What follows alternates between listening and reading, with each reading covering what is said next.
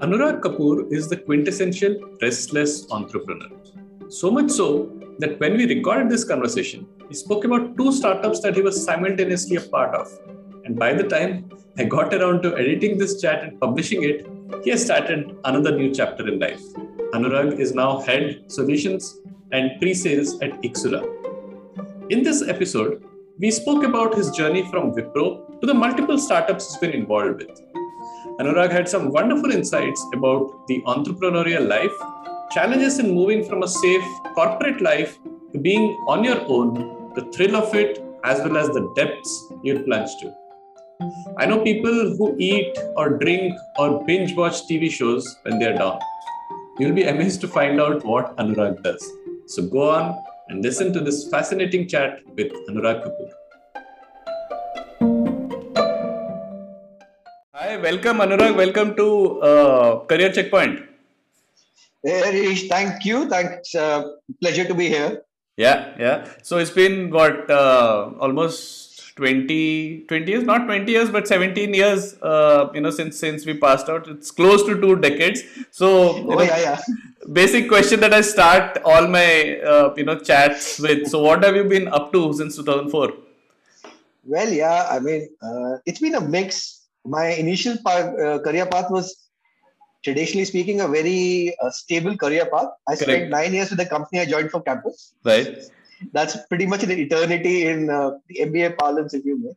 I did multiple roles there. I did solutioning, I did business analyst, I did marketing, I did sales roles, I did the practice management, geography opening roles. Lot of customer facing, lot of travel. So phenomenal amount of learning from that organization.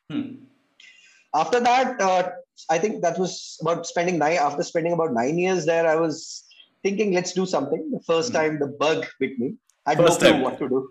That is the first time. That was the first time, yeah. Right. But had no clue what to do. So me and a friend decided to start a company and then figure out what we should be doing. Great. And we tried several things. We tried consulting. We tried looking at on the product side in terms of what we had. We had some brilliant ideas. One of the ideas we had was around digital payments. This is way back in 2013. But we had no clue how to take it anywhere. We tried to raise money, but could. Well, after a year, I decided to go back to corporate and say, okay, you know what? We'll come back to it at some point in time. So this time I joined a company called Campus Management and worked there for about 3.5 years. Part of the APAC team, leading the geography for solutions and business development and partner engagement, blah, blah, blah, a lot of stuff. By 2017, and I was like, okay, the clock is running out. Now is the time. And plan to jump back out into the entrepreneurial world again. So I gave myself about 4 to 5 years to do this. Started experimenting, started talking to people, started figuring out what to do. Played around with ideas quite diverse. I think one idea was around a healthcare startup, which was more around a voice-based UI for primary healthcare conversations. Essentially, the diagnostic information is pretty structured. But training a doctor to use that information judiciously is expensive, and you can't put a doctor for a country as, let's say, as large as India or any large country. You will always have a shortage of trained medical personnel there. But you can train a paramedic faster. Correct. And if you assist them with the right device and the right intelligence, I mean, it can be a mobile-based device with AI backing it up. You can make primary healthcare accessible to a much larger group of people. I mean, we know that a lot of challenges that happen on the primary healthcare side is misdiagnosis or missymptoms, which is something we wanted to cure. But didn't have healthcare background. The concept was too arcane, not too consumer oriented. The market we were trying to build that in India, so it didn't have the right ecosystem. I mean, the kind of liabilities you would run into, the kind of tech talent you need, the kind of hospital infrastructure that you need. I mean, you ideally would need to work with a teaching college. Correct. So all of that dissuaded us, and we couldn't take it beyond a paperware and some very, very basic prototypes. So kind of shelved it. Started looking at something else. Came across HR tech idea, essentially around the burning need of the day, the no-shows in the tech industry, and figuring out ways how to do that. So launched that in the end of 2018, spent about the first half of 2019 building the product, and so the second half of 2019 trying to take it to market. So by early 2020, we launched the product fully and got about 5, 6 pilot customers. And then we ran into the pandemic. So kind of put it on the cold. 2 months, we were just struggling, figuring out what to do. Then we made a pivot. We decided to get into the employee engagement and employee benefit space, essentially an employee engagement platform and an employee engagement marketplace. So went around building that, found some well-wishers who were willing to back our confidence with some capital of their own. Did that, launched the product sometime early 2021. By this time, oh yeah, there's one more thing which I was pretty deeply invested in, and that was a very off-track commercial beer venture with another friend of mine.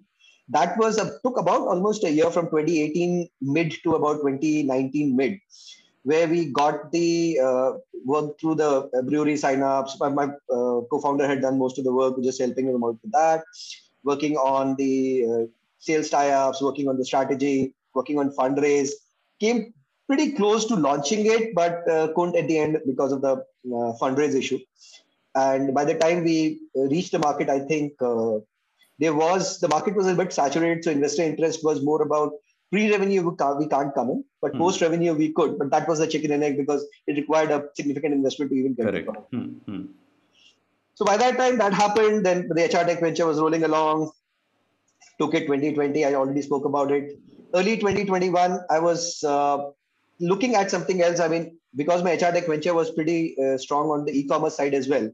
So it kind of reignited my interest in analytics. And hence, with another friend, we sort of soft launched a data and analytics venture where it was more about productizing analytics for the SMB, starting with digital analytics, but we would look at other sides of it. This business focuses more on data aggregation as a service, as a product, and data analytics as a product. Simply addressing the problem for those millions of SMBs who are non-tech users, and while they would love to use data, they are not very proficient tech-wise and don't have enough people or resources to hire people to do it for them. So how do we bring all of their data into one place, and how do we make it useful for them? That's the idea there. So that's the other thing which is going on right now. Okay, great. So, when I, hear this story, Anurag, it sounds like, you were always probably made for the startup world, right? So was this a planned thing right from our MDI days, or did it like emerge? Talk me through that aspect of it. I won't say, at least during the MDI days, I had no clue about entrepreneurship. And I think financial stability or the ability to take a risk was a big inhibitor. I think it was a psychological inhibitor given where, most of us were from middle class, not having exposure to the business world. I mean, when we grew up, business was something some people did, but most people did a nice, cozy, stable job. Correct. Right? So leaving a brand name company where you have a stable job and you will probably not be fired unless the company really sinks, was a big decision. But I think around 2011, this was around 2012, where a conversation with a friend who had started something of his own earlier was the trigger point which got me thinking. And also, it was this whole desire to build something of your own. I think that thing of can we go and build something of our own was the primary driver. Right. It was balanced out with the need for financial stability and obviously giving ourselves a runway. But that could be the genesis of it. Once I got into it, then it was all experimentation. Right. Yeah. Then it was somebody doing something or you doing something, coming up with an idea, launching it, and run with it.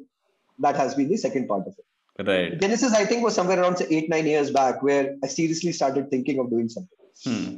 And how was the experience at Wipro? I mean, did it contribute to you thinking on these lines? Was that also instrumental in I think that's a very interesting question. So my Wipro stint was, I would say one word, yes. Because in Wipro for the the second half of my stint with Wipro, I was part of a team which launched a new business, a new vertical in geos where Wipro hadn't done that in the last 20 years. It was a public sector vertical.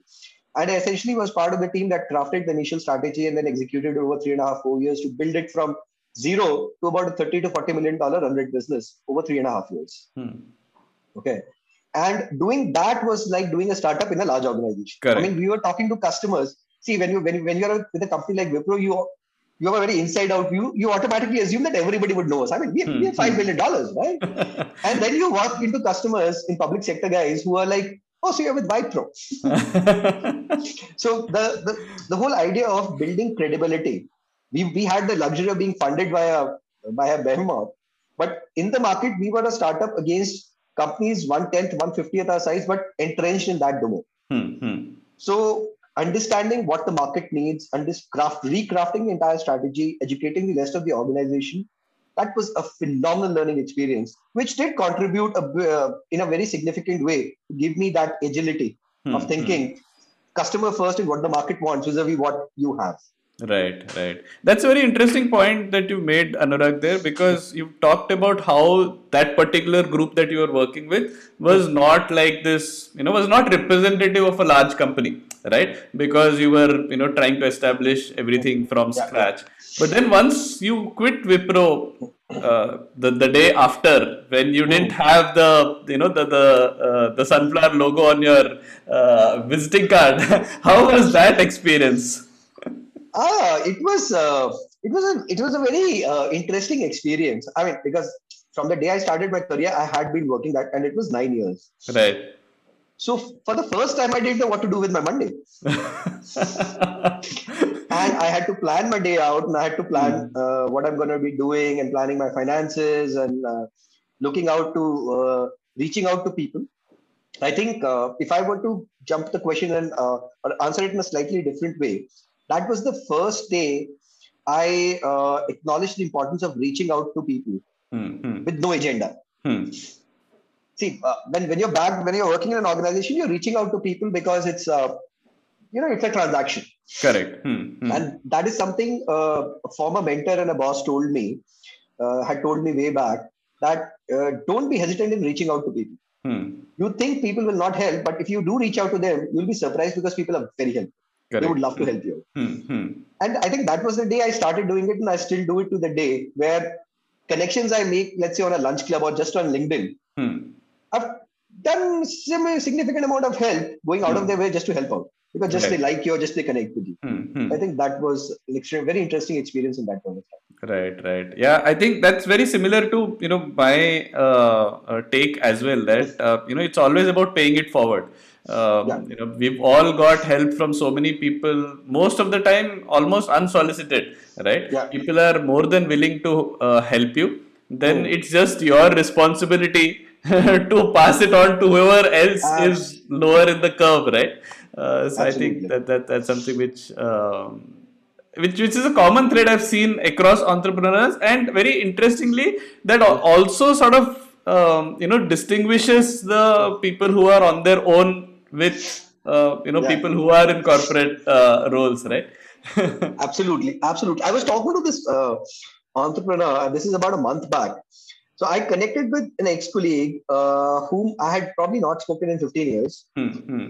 But we were good friends then, so we reconnected. He's also an entrepreneur right now. He connected me to one of his contacts, whom I spoke to on a Sunday or a Saturday. And that person was so helpful. And then we had the exact same conversation that I told him that it has been a very brilliant experience for me reaching out to people because people just help.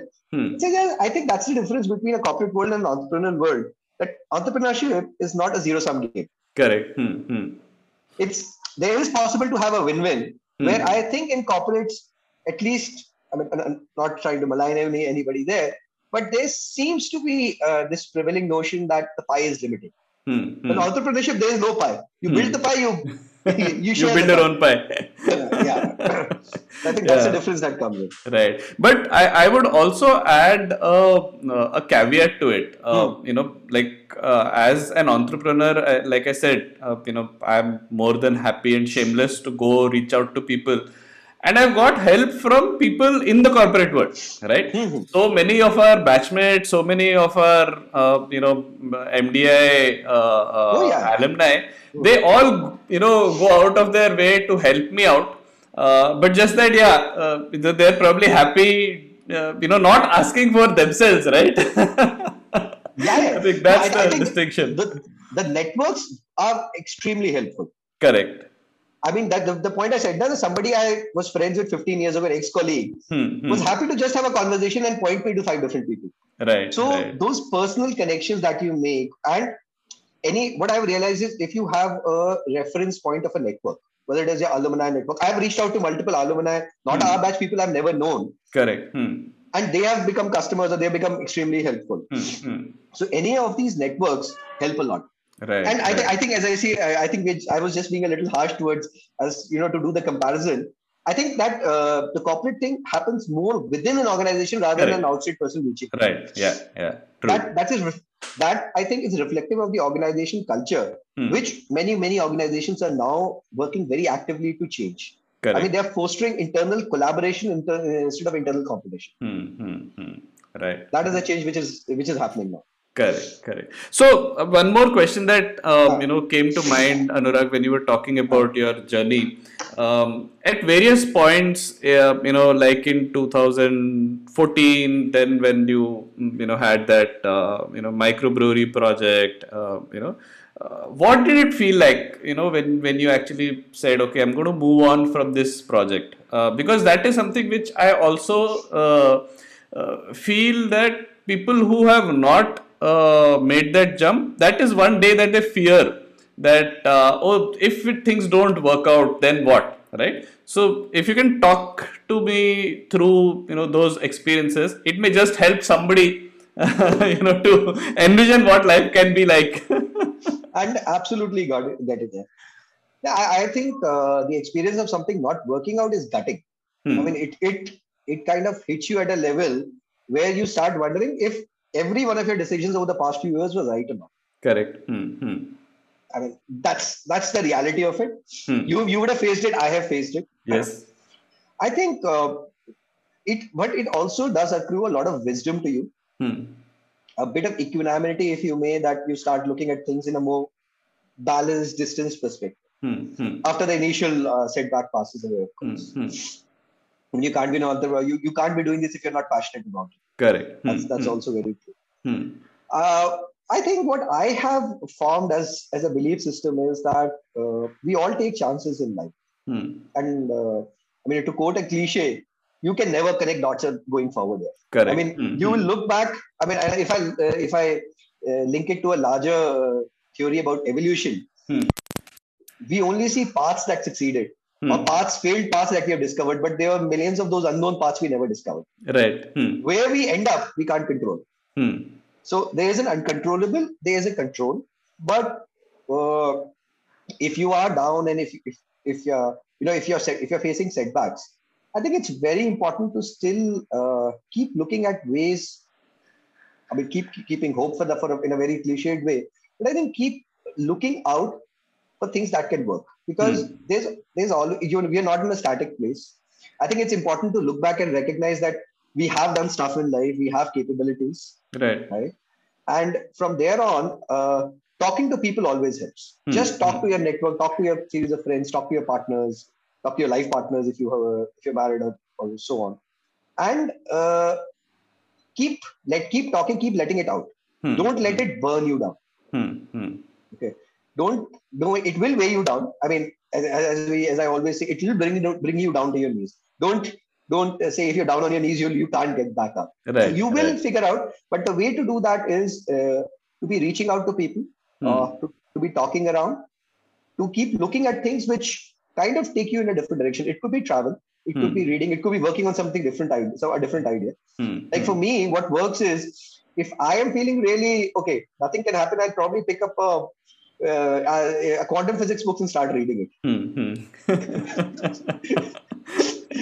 I'm not a travel guy, so it may not be that why don't you go for a solo trip? I said, that's not my thing. Right. My thing is I'll probably read a nice intellectual book and get my brain firing on that. But I'll meet a couple of friends with whom we can debate ideas. So we all find our own ways of moving forward. Right. But do realize that the world gives you many, many chances. And this is a very, very, I mean, I'll bring up something which is maybe 16, 17 years old, an incident with a then senior colleague of mine who was probably at my stage of life, the stage of life that I am right now. And me being in my 20s and idealistic or whatever, he says, you only get one shot and all. He says, forget insert a bit of beeps in French. He says, you get many shots in life. Right. Okay. You just have to keep going forward and figuring out things. Things will happen. Things will happen. You will change tracks. You may not reach where you wanted to reach. Okay. You may not get, if you have that singular dream that you want to achieve from day one, may or may not achieve, right? And if you look at most successful ventures, I don't think anybody has achieved the dream of what they wanted on day one. Correct. It's a narrative always builds once you are looking backward and you know what, now the speech fits well and that's how you have that perspective. But keep looking at chances. Right. Keep trying. You guys in a really good place where there was a bunch of three of similar mid-20s guys and having a drink, and we got this brilliant insight that you guys have enough capability, and if you keep moving forward, you will figure things out. So I think that's important.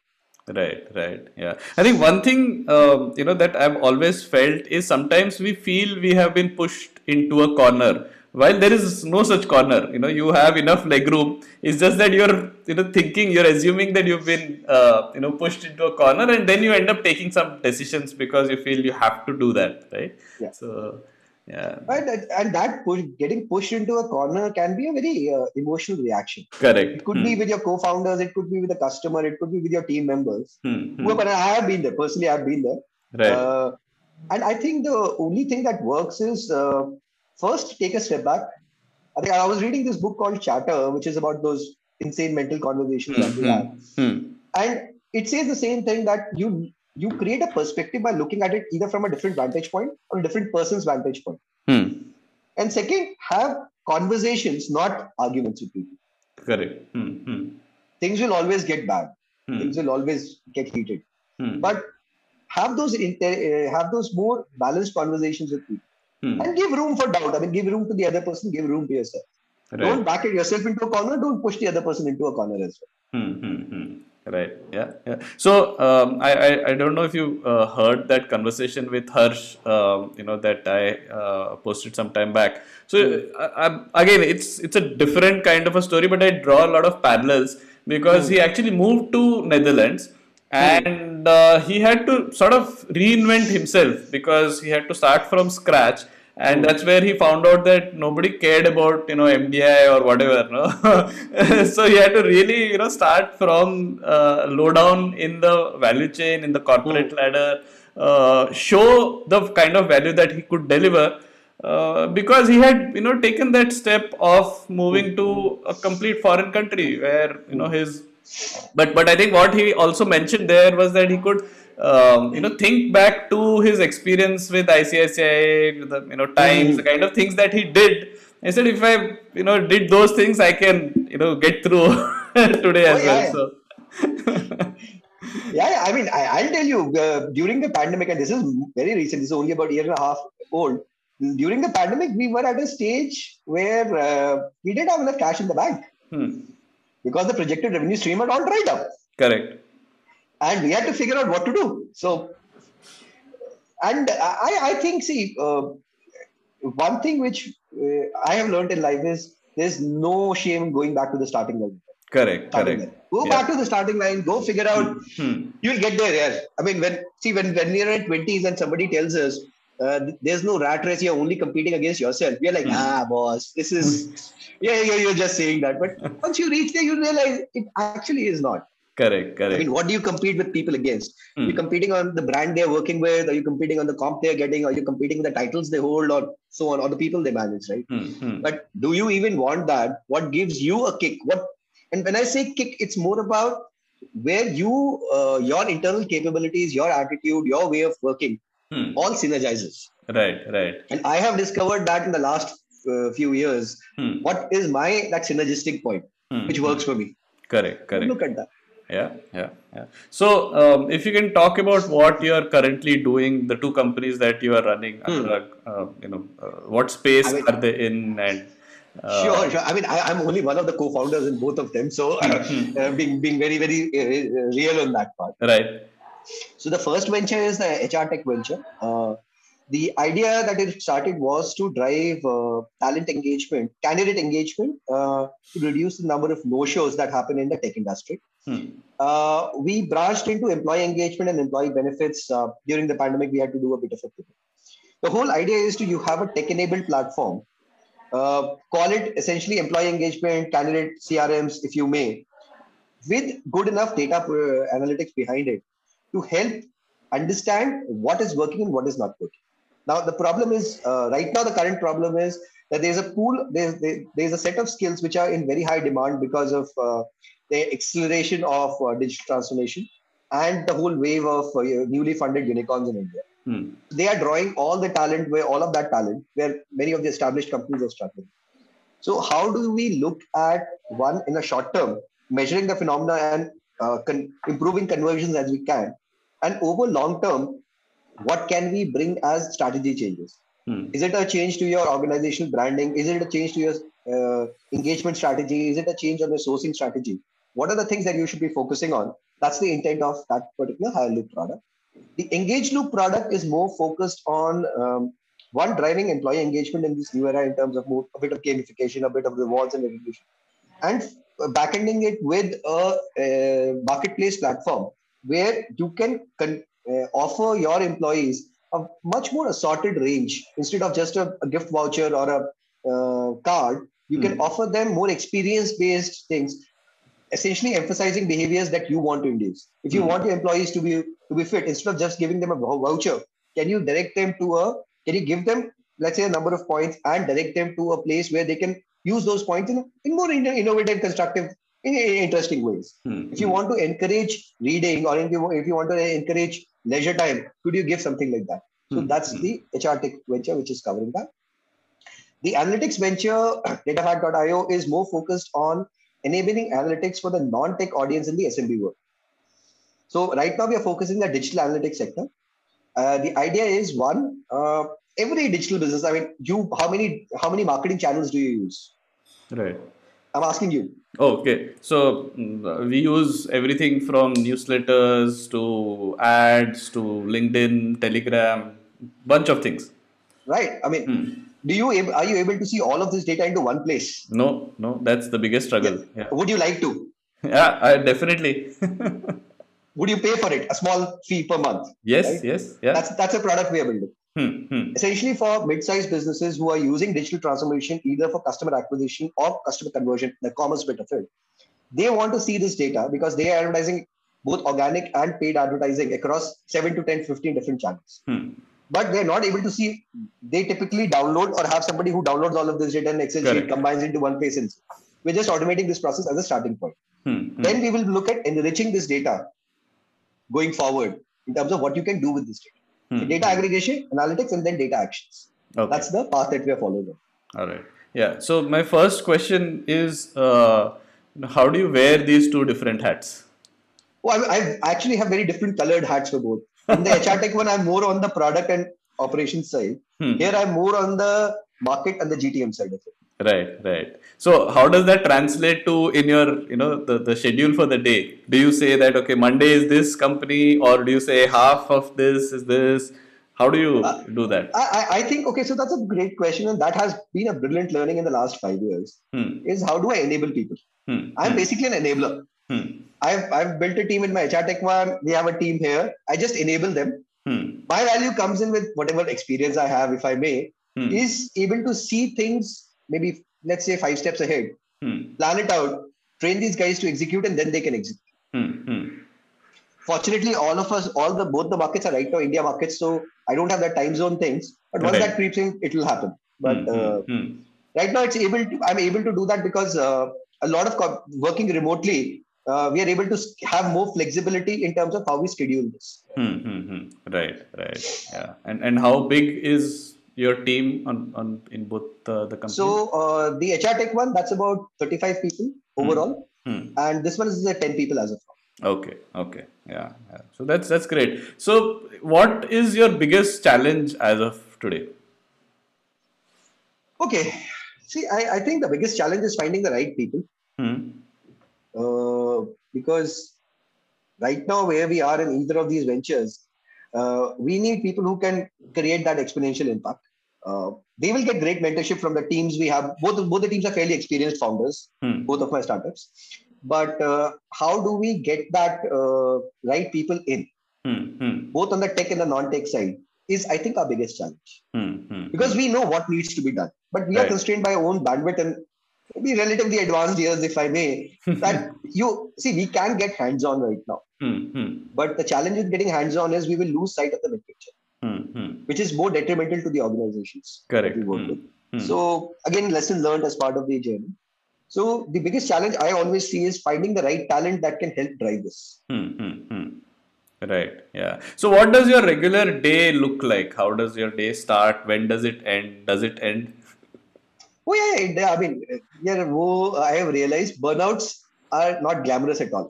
See, I Hmm. used to be the guy who would travel like crazy. I Hmm. mean, 1 week I would probably hop across 2 countries or 2 continents and calls anytime and whatever. Hmm. Uh, Hmm.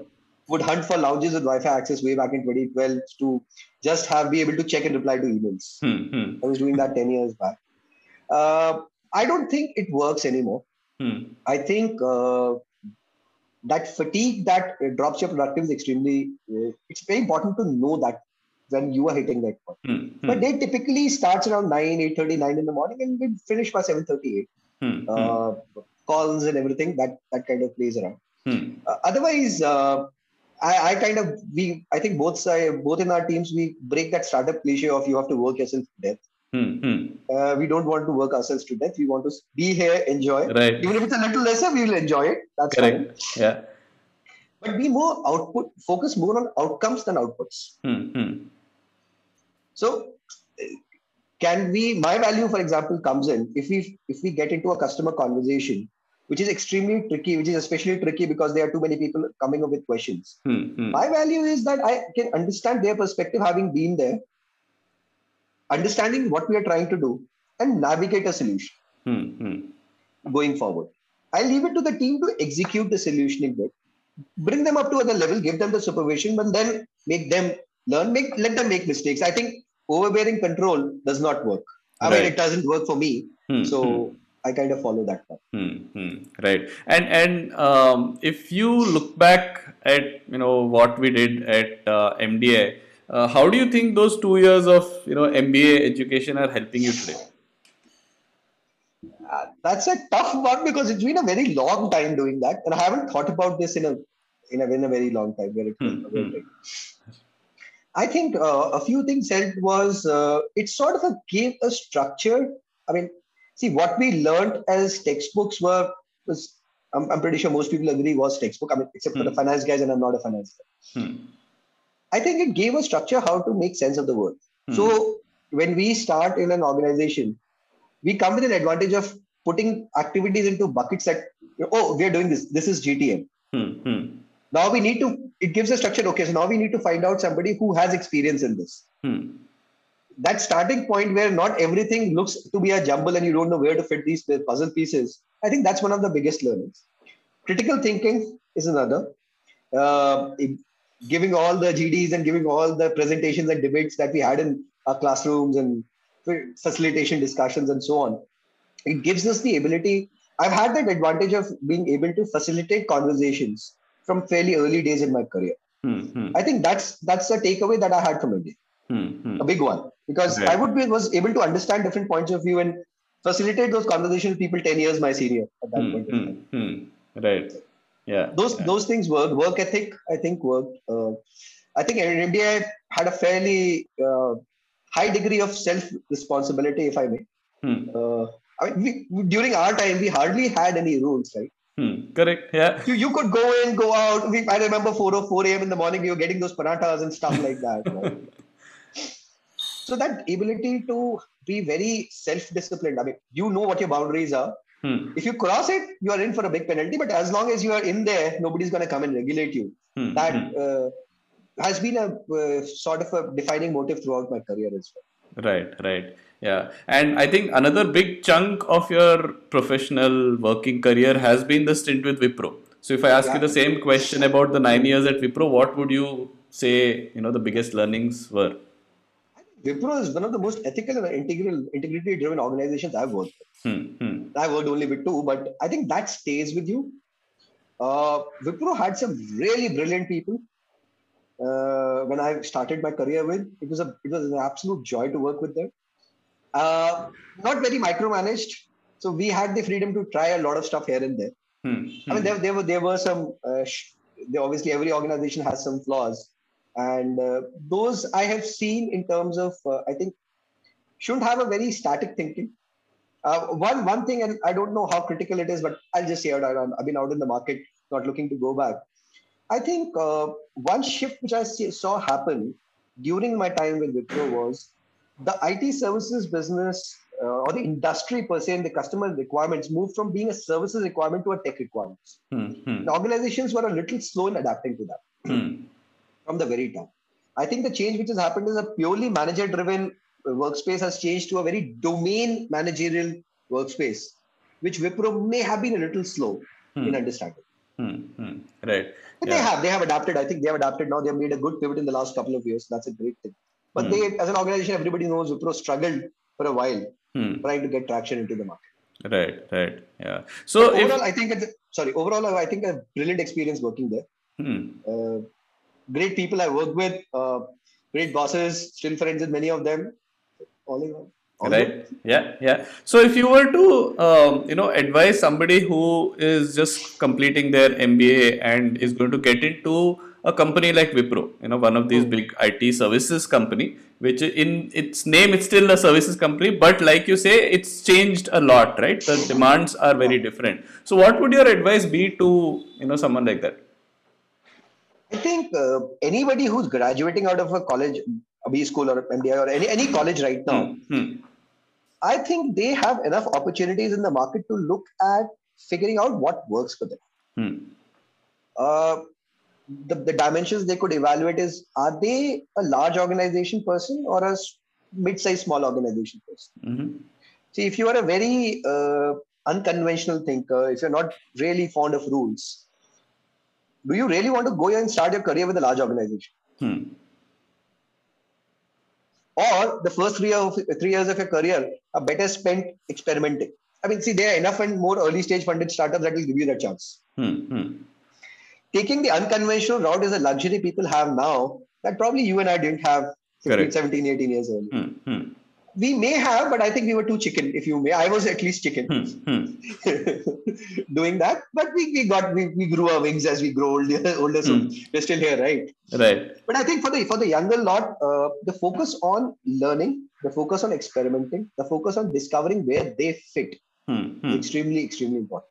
Right. My take in life has become that in almost everything in life, finding your fit, finding what I said earlier today is synergy, is where your energies, your efforts will find the maximum output.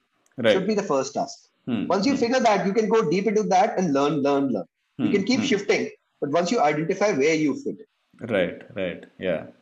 I think the danger is always going to be what you were saying earlier, right? That when you are in your 20s, you have this different notion of the world and yourself.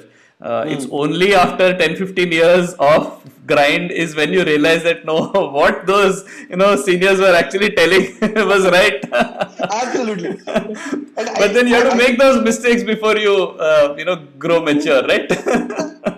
I think one thing which has changing now is even the youngsters have become wise enough about asking for guidance and help. Correct. I think in our times, a few people did it. It wasn't popular. It wasn't that well known, but I think the smartest ones amongst us did that. At least I was too pig-headed to do it. I always admit that. Right. But I think at this stage, the best thing a 25-year-old or 23-year-old could do is talk to people who are 10, 15 years they are the senior and just ask them their view of the world. Right. Don't ask somebody what you should be doing with your life. Correct. I think we are the only ones who can answer that question. Right. But ask for what they see the world as, and can they help them with their thinking? So I very interestingly, I had an intern from MDI last year, around this time, October, November, December.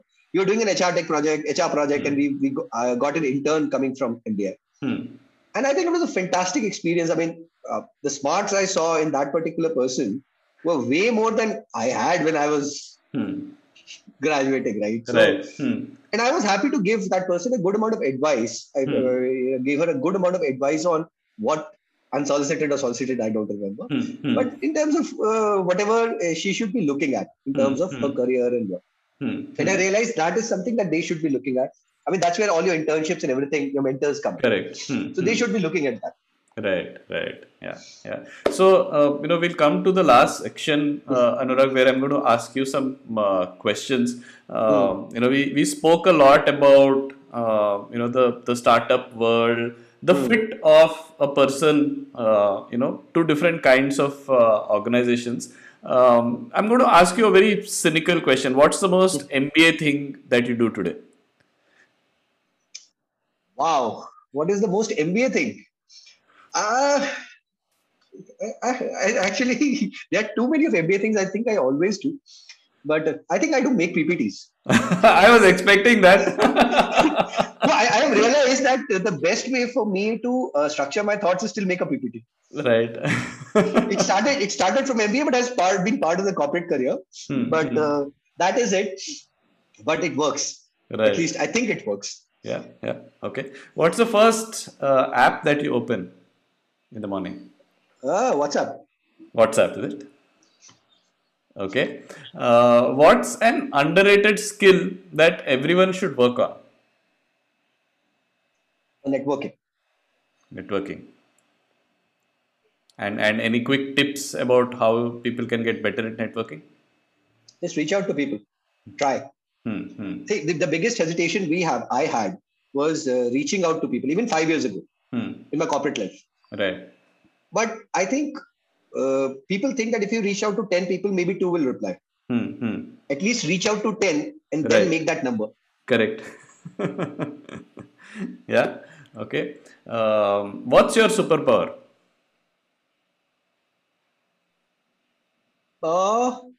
Superpower, brilliant one.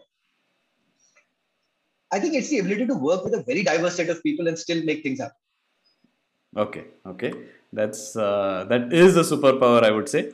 What would you have been doing if not MBA, if not MDI? Can I just take a few steps back and I would tell you, I would have gone and worked as a theoretical physicist somewhere. Right. Okay, I was going to come to the next question now, and this is a good segue to the next question. What's your, if like people have comfort food, right? You mentioned reading quantum physics. So what do you, do if you have time? If you have time, what's the first thing that comes to mind? Reading or what? Either it's reading or I'll go for a jog or a run. These are two things I would do. Reading is brilliant on many counts. One, it just helps focus the mind because now you're shut off from everything else. You're not looking at your phone or looking at everything else. Second, it kind of the kind of reading I like to do stimulates your mind. So I can be weird. I'll go read about human evolution. I'll go read from a genetic point of view, from a societal point of view. I'll go read about astrophysics and the theory of time and the space-time and the theory of relativity or theory of multiverses. I'll go read about quantum physics in terms of the Higgs boson and stuff like that. I'll go read about political sciences. I'll go read biographies. Anything, essentially for me, reading becomes a thing which kind of opens my perspective, gives me framework to think about. In fact, I'll just make an unsolicited recommendation. I'm not sure if you have read The Team of Rivals. Lincoln's biography by Doris Kearns Goodwin. Right. Yeah. I've read that. How he actually put together his first cabinet, right? Yeah.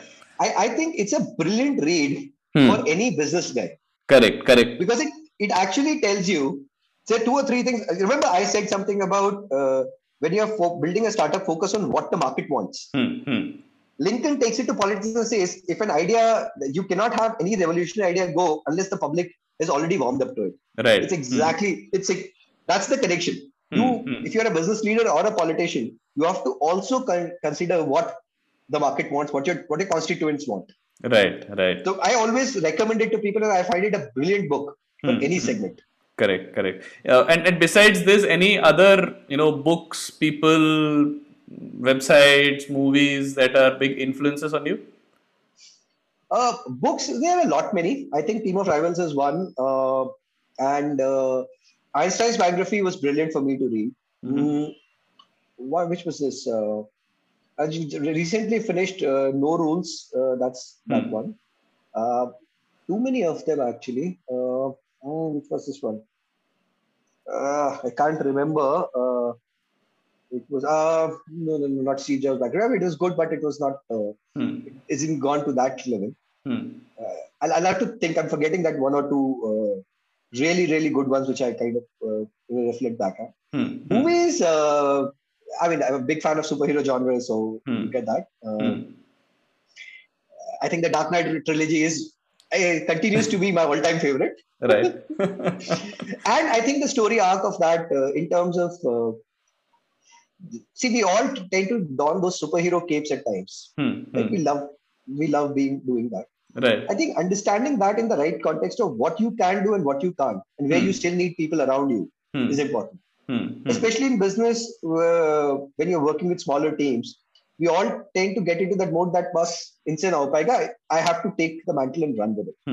But I think that's flawed thinking. I think the onus is on, while you may take the lead, one should always bring the people along so that it's more durable. Right. Yeah. So that kind of becomes the key. Yeah, I think there's an excellent article which we share in our daily reader, reading compound, about how Stan Lee was brilliant at putting together a fantastic team and then giving them the autonomy of, doing things by themselves. So Stan Lee was probably a great management guru, and that side of his is not that well known. Stanley who? Stanley who? I forget. Stan Lee, the Stan Lee. Yeah. Yeah. Absolutely. Absolutely. Yeah, so I was reminded of that when you mentioned about how doing that, being the superhero is not the best thing to do in real life, right? Yeah, it doesn't work out. I mean, it's going back to the Dark Knight, right? You either die a hero, or you live long enough to see yourself a villain. It's so true that you cannot hoist yourself on that perch and says, you know what, I'm going to carry everybody around. You can't. Right. Yeah. Nobody can. Correct. And I think that is the reason why the Dark Knight trilogy appeals so much, because it suddenly humanized the whole thing, right? Even though you're talking of a superhero, it's very basic emotions that you're talking about. Yeah, it's very, very emotionally layered and complex. So and that's my kind of stuff. The more nuanced intellectual stuff works for me. Right. Okay, slightly morbid one now. If you were to write your own obituary, what would it sound like? Well, I think it would sound something like high energy, tried a lot of things. Well, we'll miss it. No, but I think if I were to look at my defining trait, the way I see my defining traits, I think the constant quest to learn, a very high energy, the view, always this notion that things are still unfinished and there's no finishing line, you keep going towards it. Because if you reach the finishing line, obviously you're writing that obituary. Right. Kind of thing. Those are the things. And I think, that's more my peers and friends and colleagues and ex-workers can say. But I think somebody that they could depend on. Right. All right. I think that's great. Final question. Since 2004, what has changed and what has remained the same? Okay. What has changed and what has remained the same? Right. I think I've lost a lot of hair. That's the most visual one. I think I've become, I've changed from being a loner to a more people person. I've figured out how to collaborate and work with people. That's one. I think there is a lot more patience now. In fact, it's complete. It's a complete reversal where somebody who knew me in 2004 would have found me very impatient, quick-tempered, if you may. To now that I'm the guy who's the paragon of patience in that sense. I mean, the most tenacious and patient. I have my inbounds of impatience, but still there. And also one of a very, very even-tempered, somebody who doesn't get agitated and angry quickly, except when I'm driving. Otherwise, I keep a very level head. I think that has been the biggest transformation. Right. On that note, we hope that you don't get into, the next episode that I do is not with the Indira Nagar ka Gunda, waving the cricket bat at other drivers. No, that's the fun part. If you roll up your windows and curse out within the car, you're very polite and patient because it doesn't affect your driving. I mean, this is a joke I've made for the last 12, 15 years, is be like a pressure cooker. When you're feeling under the pressure, go out, let the steam out, make some noise, Right. then come back and get back to the job. Yeah. Don't explode. Yes, don't explode. I think managing that stress at all times is extremely important in professional life, because stress will happen. Things will break. People will not live up to your insane expectations. Things will just go kaboom when you least expected it. We had one deal going on where the night before, the guy who was running the laptop, his laptop crashed. Okay. And everything was in it. Beat that with a stick. Right. What do you do? So I think the ability to just let that channel that anger out, whichever way works for you, is extremely important for one to be able to come back and start doing the stuff that's really required. I think keeping an eye on things that really need to be done is important. Yeah. Put your head down and keep working. Stay calm. Stay calm. I mean, go out, make some noise, come back. Correct. Always remember the pressure cooker. Yes. Yeah, I think that's the most concrete thing I'm going to take away from this conversation, Anurag. Be the pressure cooker, and yeah, that's. I think that's going to be the most sticky one that I'm going to take out of this. See, that's another superpower. Just giving a messaging. Yeah. But that's a joke word. Yeah. Yes. On that note, Anurag, this was fantastic. Thanks a lot for your time, and this was great. I'm sure this is going to be very useful for anyone who's looking at a career like this, right? Because there are a lot of these points where there are these questions, there are these doubts. You are wondering, how and what, and just listening to some stories, some anecdotes like these may just show some light to someone. We don't know. We just hope. Yeah, I think we all find inspiration from the most unlikeliest of sources. So right. Yeah, that works. But I think it was fantastic catching up with you. Great to do this.